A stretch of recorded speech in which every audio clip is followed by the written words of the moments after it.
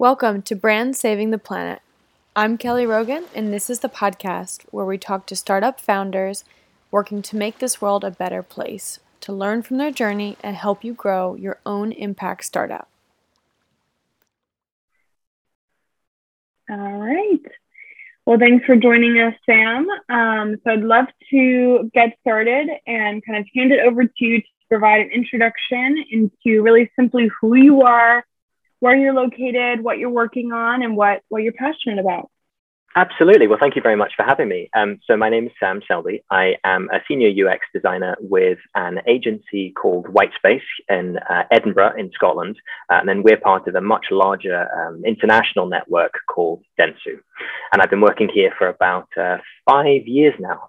Before that, I did my undergrad and actually high school in the United States in Oregon. And really?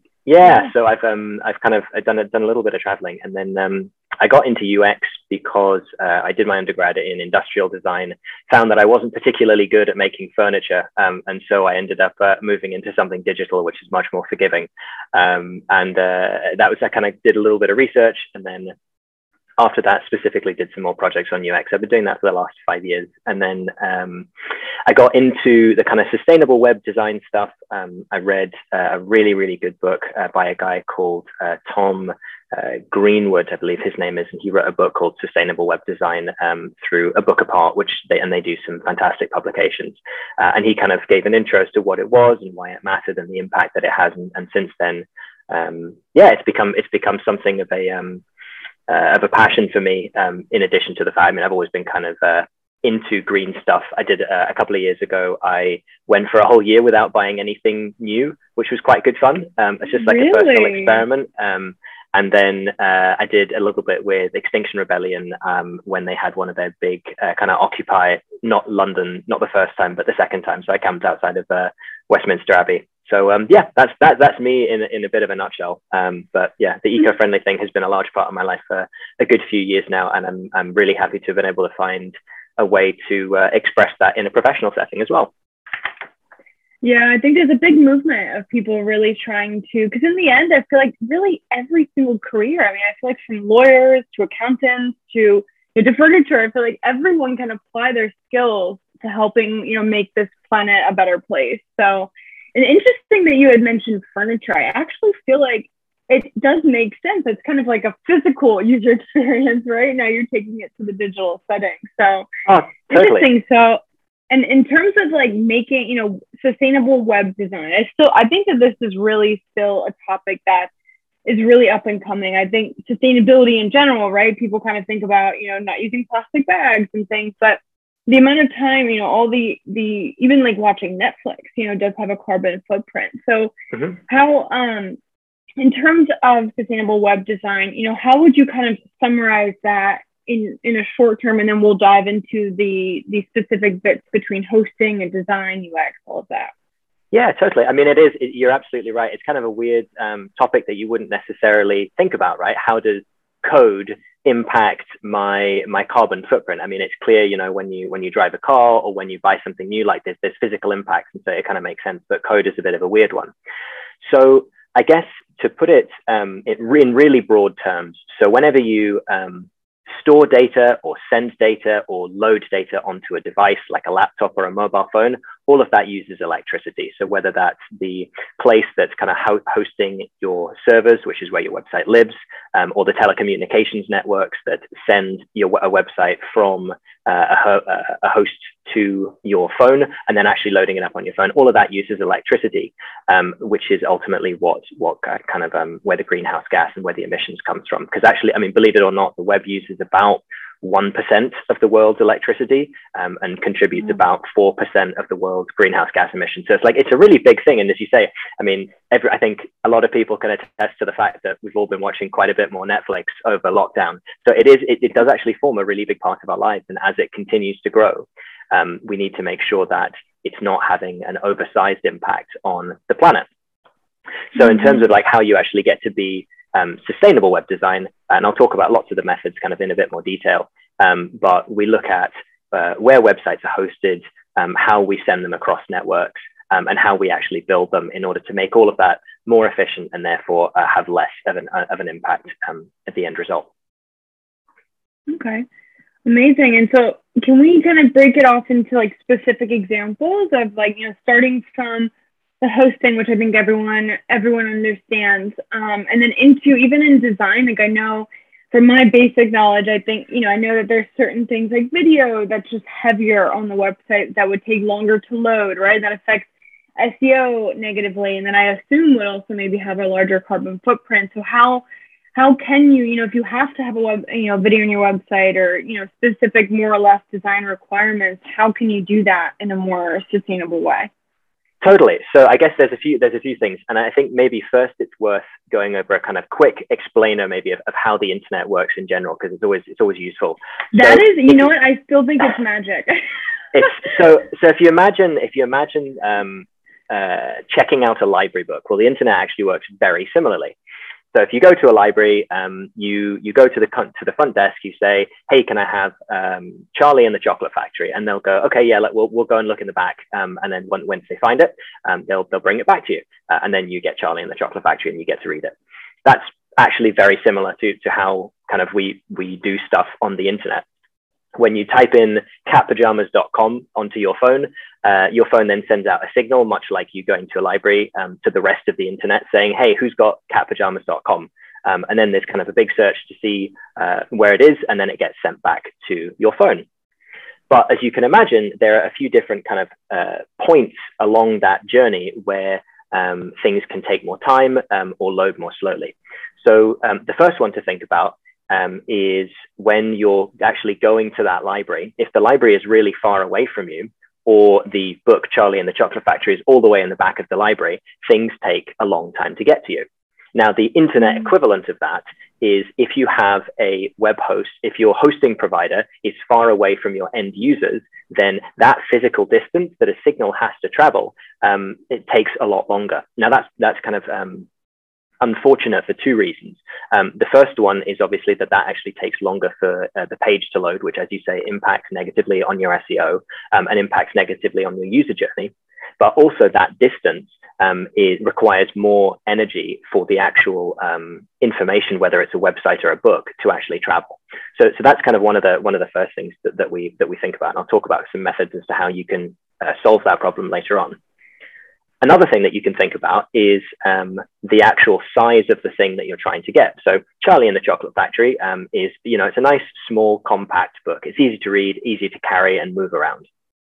But if you were asking your librarian for a set of 12 volumes of an encyclopedia, that would take a lot longer to get because they're big and heavy and clunky and would use a lot of energy to carry over to you.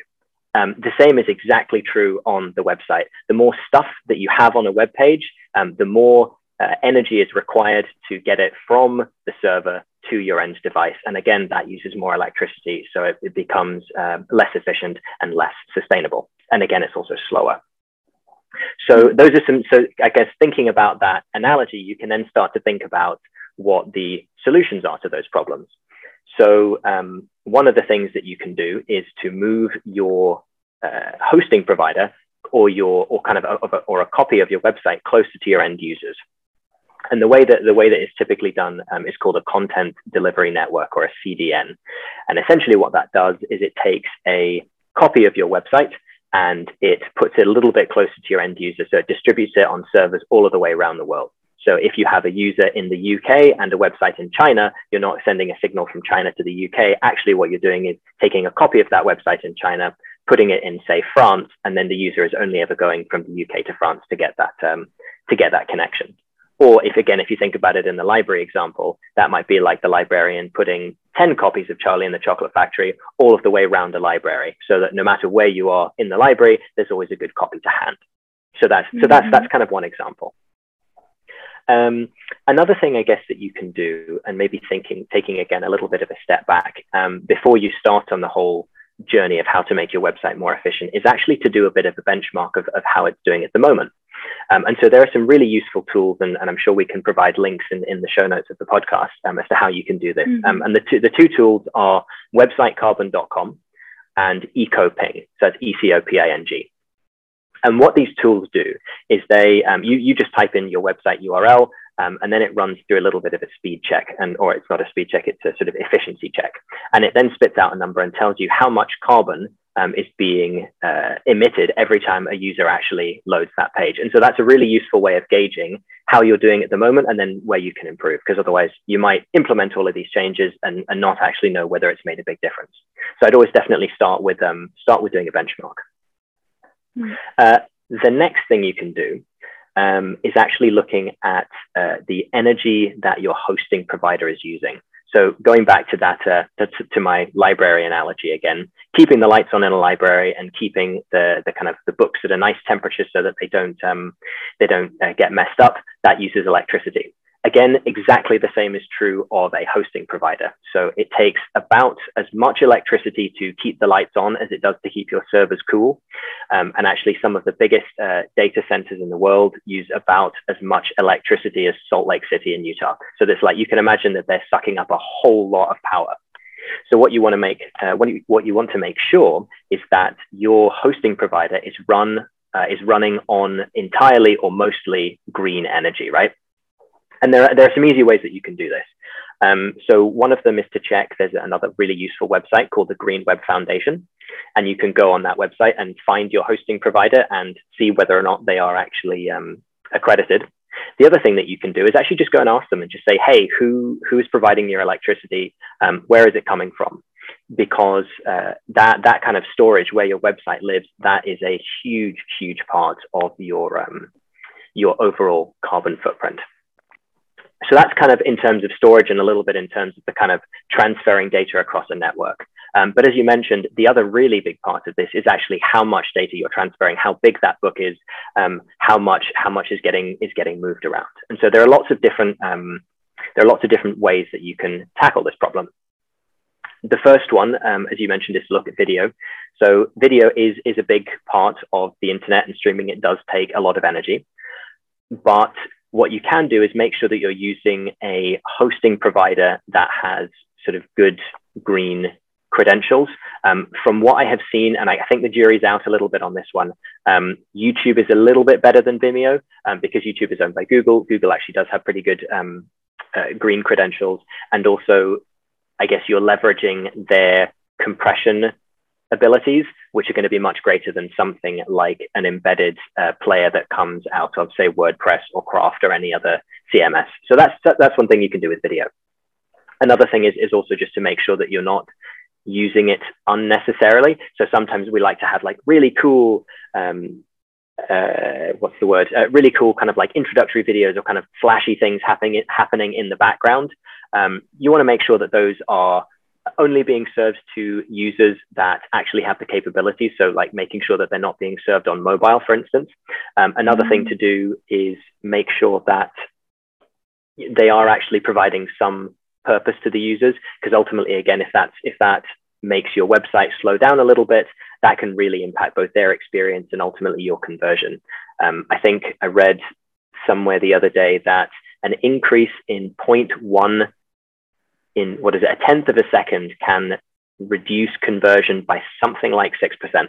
So if you imagine that that's happening over potentially on an e-commerce site, that can really have an impact. So yeah, using video intentionally, and then also making sure you're leveraging some of the kind of larger platforms' ability to host it and compress it in a kind of efficient way. Another one is imagery. So obviously images, photos, illustrations all make for a nice, rich, interactive web experience. And you definitely want to have visuals on your website because they help to drive engagement. Makes perfect sense, right? But they also are really big in terms of file sizes. So there's a few different things that you can do. Again, just like videos, make sure that you're not just putting them in a bunch of different places just because they look nice. Make sure that they are kind of used intentionally, and that you have and that you're not trying to overload the page with them. Another thing that you can do is make sure that you're always compressing images before you upload them. There's some really good tools out there. Image Optim is one of them. TinyPNG is another one, where you can, as I say, make sure that before you actually upload them to your website, they're nicely compressed, so they're not really big files. And then another thing you can do if you're actually still in the stage of designing your website is to think about what kind of images you like. So different image styles will have different, I guess, file sizes with them. So you can imagine if you look at the photograph behind me, this is a beautiful, nice, detailed photograph. It's probably going to be a pretty big image because there's a lot of detail there. However, if we were to take the same image and actually make it in an illustration style where we used fewer colors and kind of bigger blocks, we could potentially get that image to be a lot smaller. So you could always potentially challenge your designer to say, hey, actually, why don't you consider maybe not using photographs or trying to find an illustration style that's going to be, that we can get to a really nice small file size. So those are some things that you can do in terms of images as well. Let's see, what else is there? Another thing that you can actually do is think about the typefaces that you use, so the fonts. Again, when you're designing a website, a lot of the time we like to use nice, different decorative typefaces because those really give your brand a particular look and feel and can obviously convey a kind of a particular style or tone of voice. And that's fantastic. But at the same time, sometimes there's lots of hidden stuff in type files that you don't actually need. So for instance, you might be loading a type file that has 5 or 10 different languages in it, when actually your website is only ever going to be served in one language. So what you can do is get your designer, I know it's crazy, right? So what you can do is get a designer to have a look through the type file. There's another service called Font Squirrel that's quite good. And you can go through and actually remove the unnecessary characters so that you're just serving it again in the most efficient way. What about those that do have different languages? Like, is there a way, that, for example, if you have an IP address in Spain, for example, then you only get it in Spanish, and would that then be more sustainable, or to have the option to click through? Is there a way? So this is a really interesting one. I was actually chatting with another developer friend about this. I think in theory, the answer would be yes, because ultimately what you're doing is choosing to serve a typeface based on, I guess it would be, based on an IP address. Now, I guess typically, I think that would involve loading up a different style sheet. So I think it gets a bit technical, but in theory, yes, what you could do is have 2 different files for 2 different audiences. I guess it's not exactly the same, but something that's also similar that we sometimes do with images is if you imagine when you're loading a web page on a laptop, it's obviously at a different aspect ratio, right? You've got a big wide rectangle versus if you have a mobile device, which is kind of long and tall. And so a lot of the times when we design websites, we might have nice big landscape images on desktop, but actually when they get to mobile, we make them long and tall instead.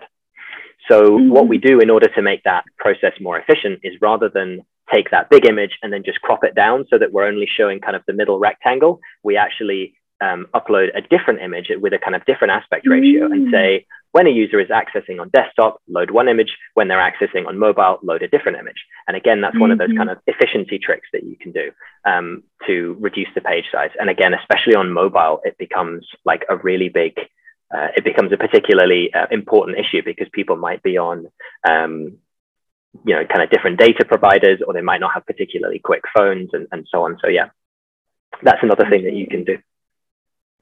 Okay, so in terms of, looking at all of the different aspects, once, a company does take those steps and starts to improve, and they actually become proud of their hopefully offset, carbon footprint, how do you suggest the communication of this? Is there, I feel like in the end, there are certain certifications like B Corp, but is there anything like that for a website, or kind of what are you seeing as like a really credible way to share this information? Totally. So I guess there's a few different ways of doing it. And again, it's always worth saying up front that as a company, you want to be really careful not to come across as kind of greenwashy, because people can, and I think more often are becoming aware of how to kind of catch people out. And I know that consumers can react really negatively to greenwashing. So in terms of things that you can actually do, the first one is to just, I guess, talk about your current emissions. So if you've done a benchmark, you can go, okay, we started out at 7 grams of carbon per page. We've now got this down to 3 grams. So that's a really easy, very measurable, very clear thing that you can say to your users. And actually, one of the things that I think Website Carbon does is it also tells you where, roughly speaking, where you rank in terms of the rest of the internet. So I think it'll give you a score that says you are emitting 7 grams of carbon. This is worse than 60% of the internet. So once you've done that benchmark and you get to a good place, you can then say, we've made this reduction. And also we are, according to Website Carbon, we are now in this percentile. We're in the top 20% of websites.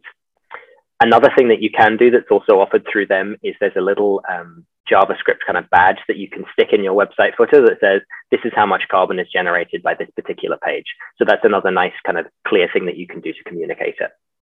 Mm-hmm. And then the other thing that I would personally recommend, and I'm starting to kind of see this more often, and certainly recommending it to my clients, is to begin thinking about having a sustainability page on your website in the same way that you have a privacy page and an accessibility page and a cookie page.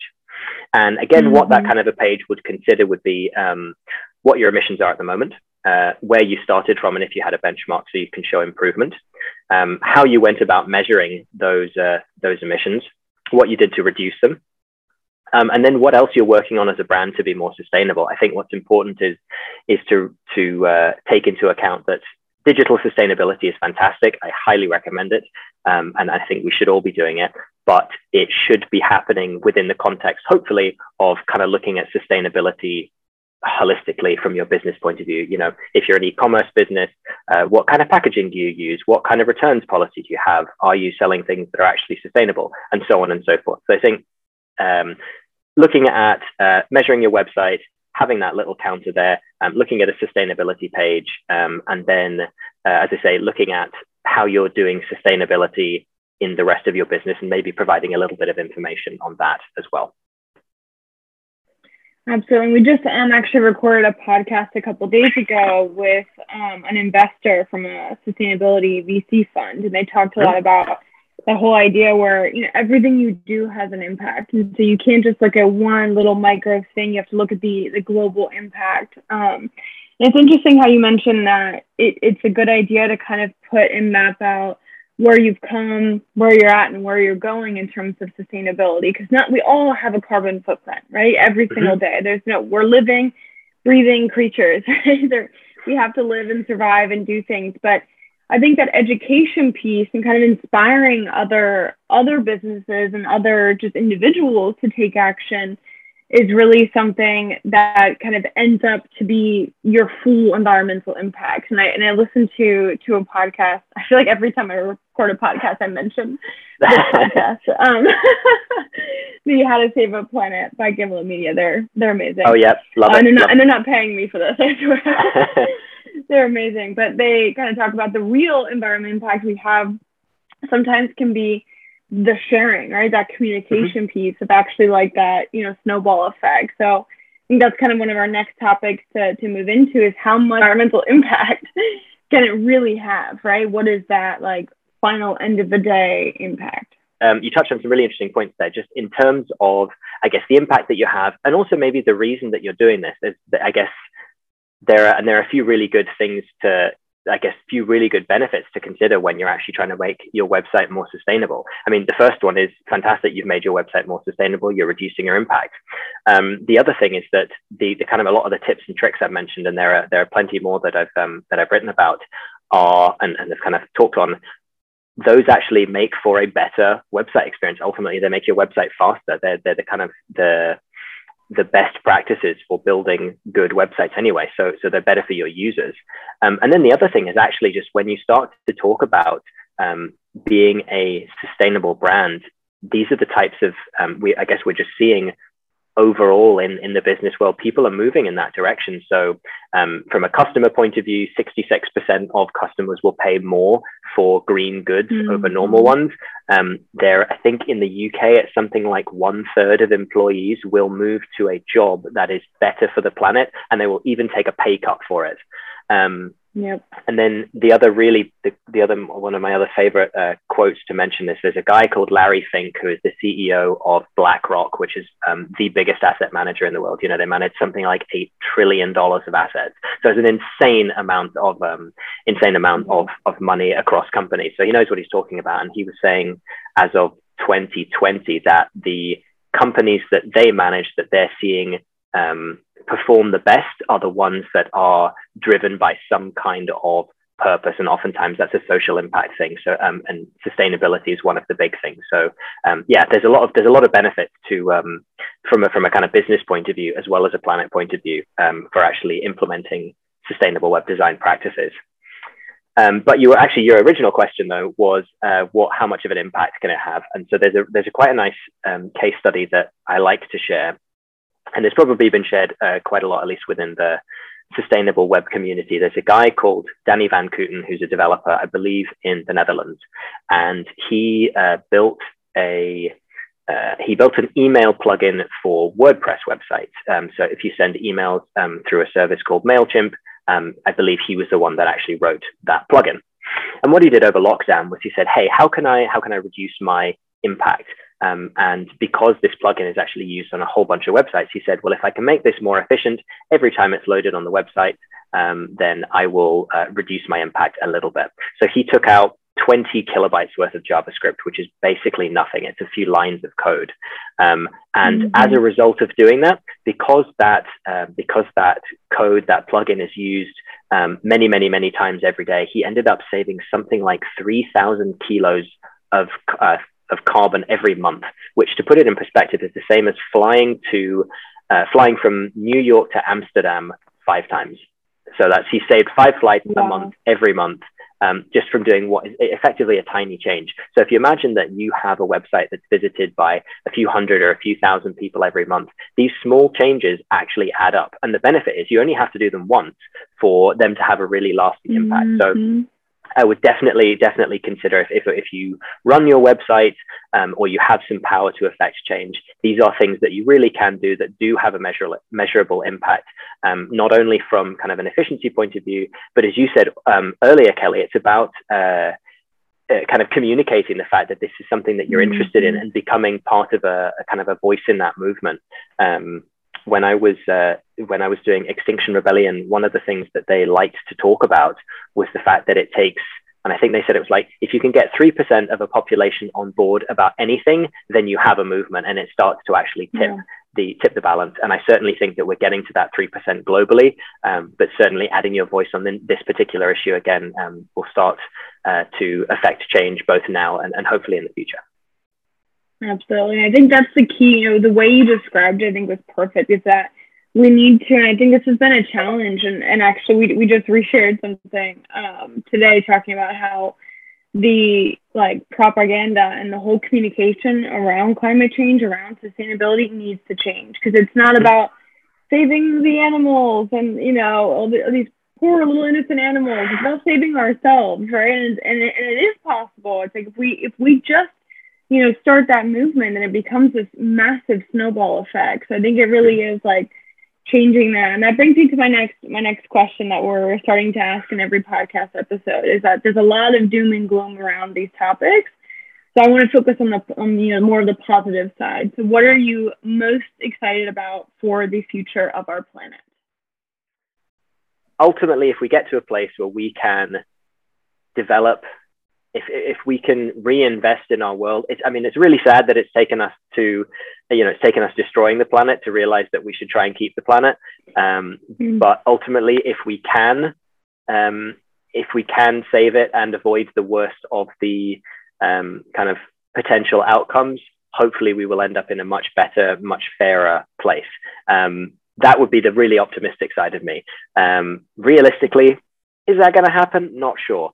But we will. But I can certainly keep my fingers crossed that's where we will end up, and that certainly doesn't mean we shouldn't stop fighting for that ultimate future.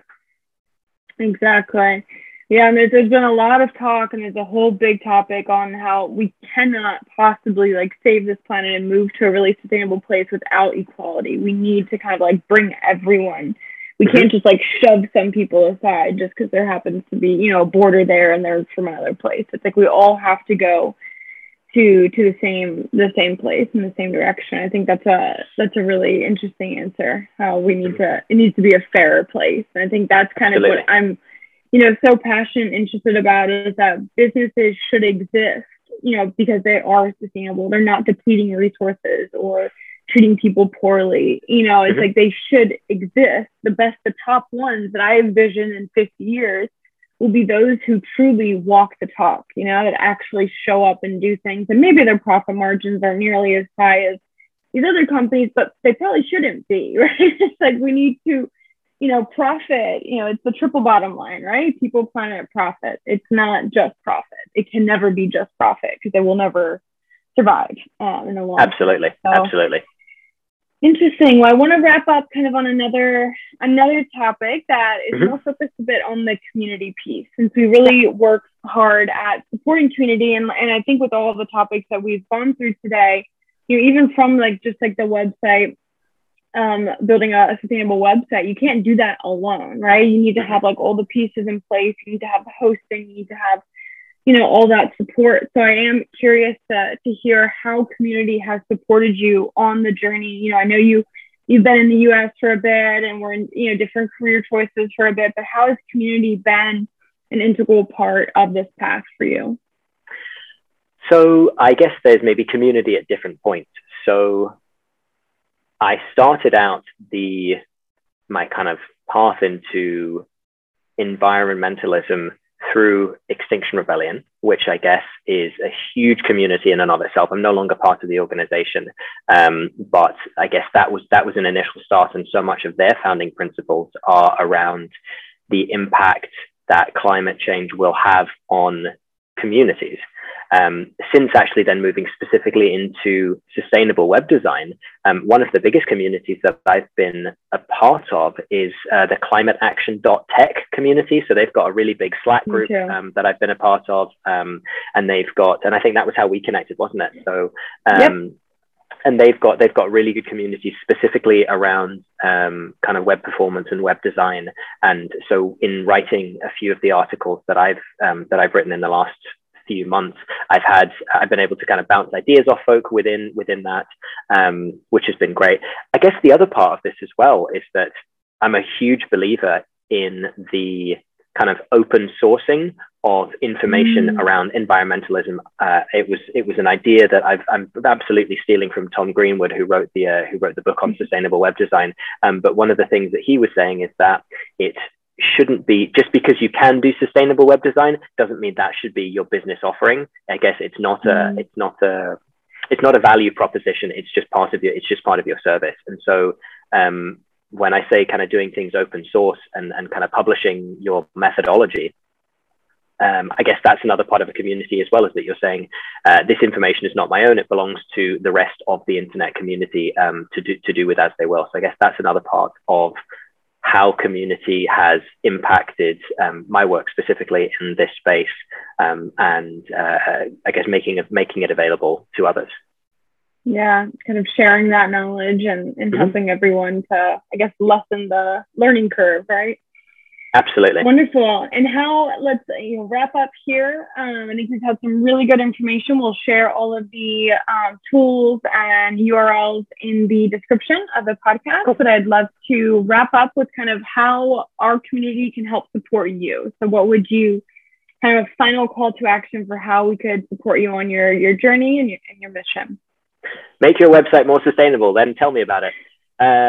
So you can, if you want to get in touch, so you can do so via my agency website. So that's whitespacers.com. We'll include a link to that below. Feel free to send me an email. It's my first name, a full stop, and then my last name at whitespacers, so sam.selby@whitespacers.com. And then if you want to connect on climateaction.tech, the Slack group, feel free to reach out there as well. I've been part of the kind of greener web performances channel, and then also I've been writing a few bits on their kind of internal internal kind of database and kind of guides. So any of those would be great. I would love to hear how you have made your website more sustainable, what you've done, what's worked for you, what hasn't, and so on. And then, let me know. Wonderful. Well, thank you so much for your time today. And we look forward to changing the world to be on sustainable webs. Love it. Thank you very much, Kelly. Really appreciate the time. Thank you. Bye. Thanks for tuning in. We'll talk to you soon. Brands Saving the World is an original podcast and Ola Impact production. Our host is Kelly Rogan, and we appreciate all feedback and podcast ideas sent to the email hello@olaimpact.com.